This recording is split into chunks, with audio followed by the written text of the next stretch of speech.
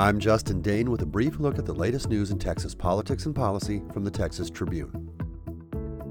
A former state appeals court judge on Saturday turned down an appointment to serve as an advisor to Lieutenant Governor Dan Patrick during the upcoming impeachment trial of indicted Attorney General Ken Paxton.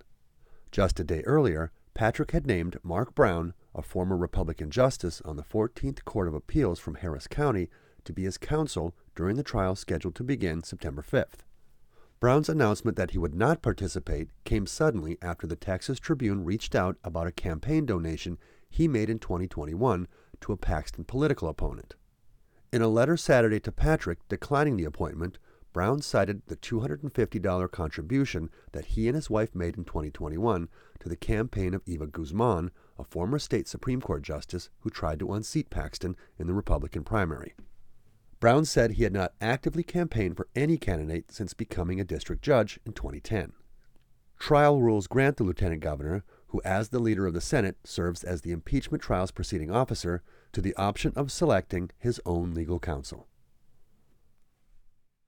Beginning September 1st, Texas will start charging electric vehicle drivers an additional $200 each year. Earlier this year, state lawmakers passed Senate Bill 505, which requires electric vehicle owners to pay the fee when they register a vehicle or renew their registration. It's being imposed because lawmakers said EV drivers weren't paying their fair share into a fund that helps cover road construction and repairs across Texas. The cost will be especially high for those who purchase a new electric vehicle and have to pay 2 years of registration, or $400 up front. Texas agencies estimated in a 2020 report that the state lost an average of $200 per year in federal and state gasoline tax dollars when an electric vehicle replaced a gas-fueled one. Gasoline taxes go to the state highway fund, which the Texas Department of Transportation calls its primary funding source. Electric vehicle drivers don't pay those taxes, though, because they don't use gasoline.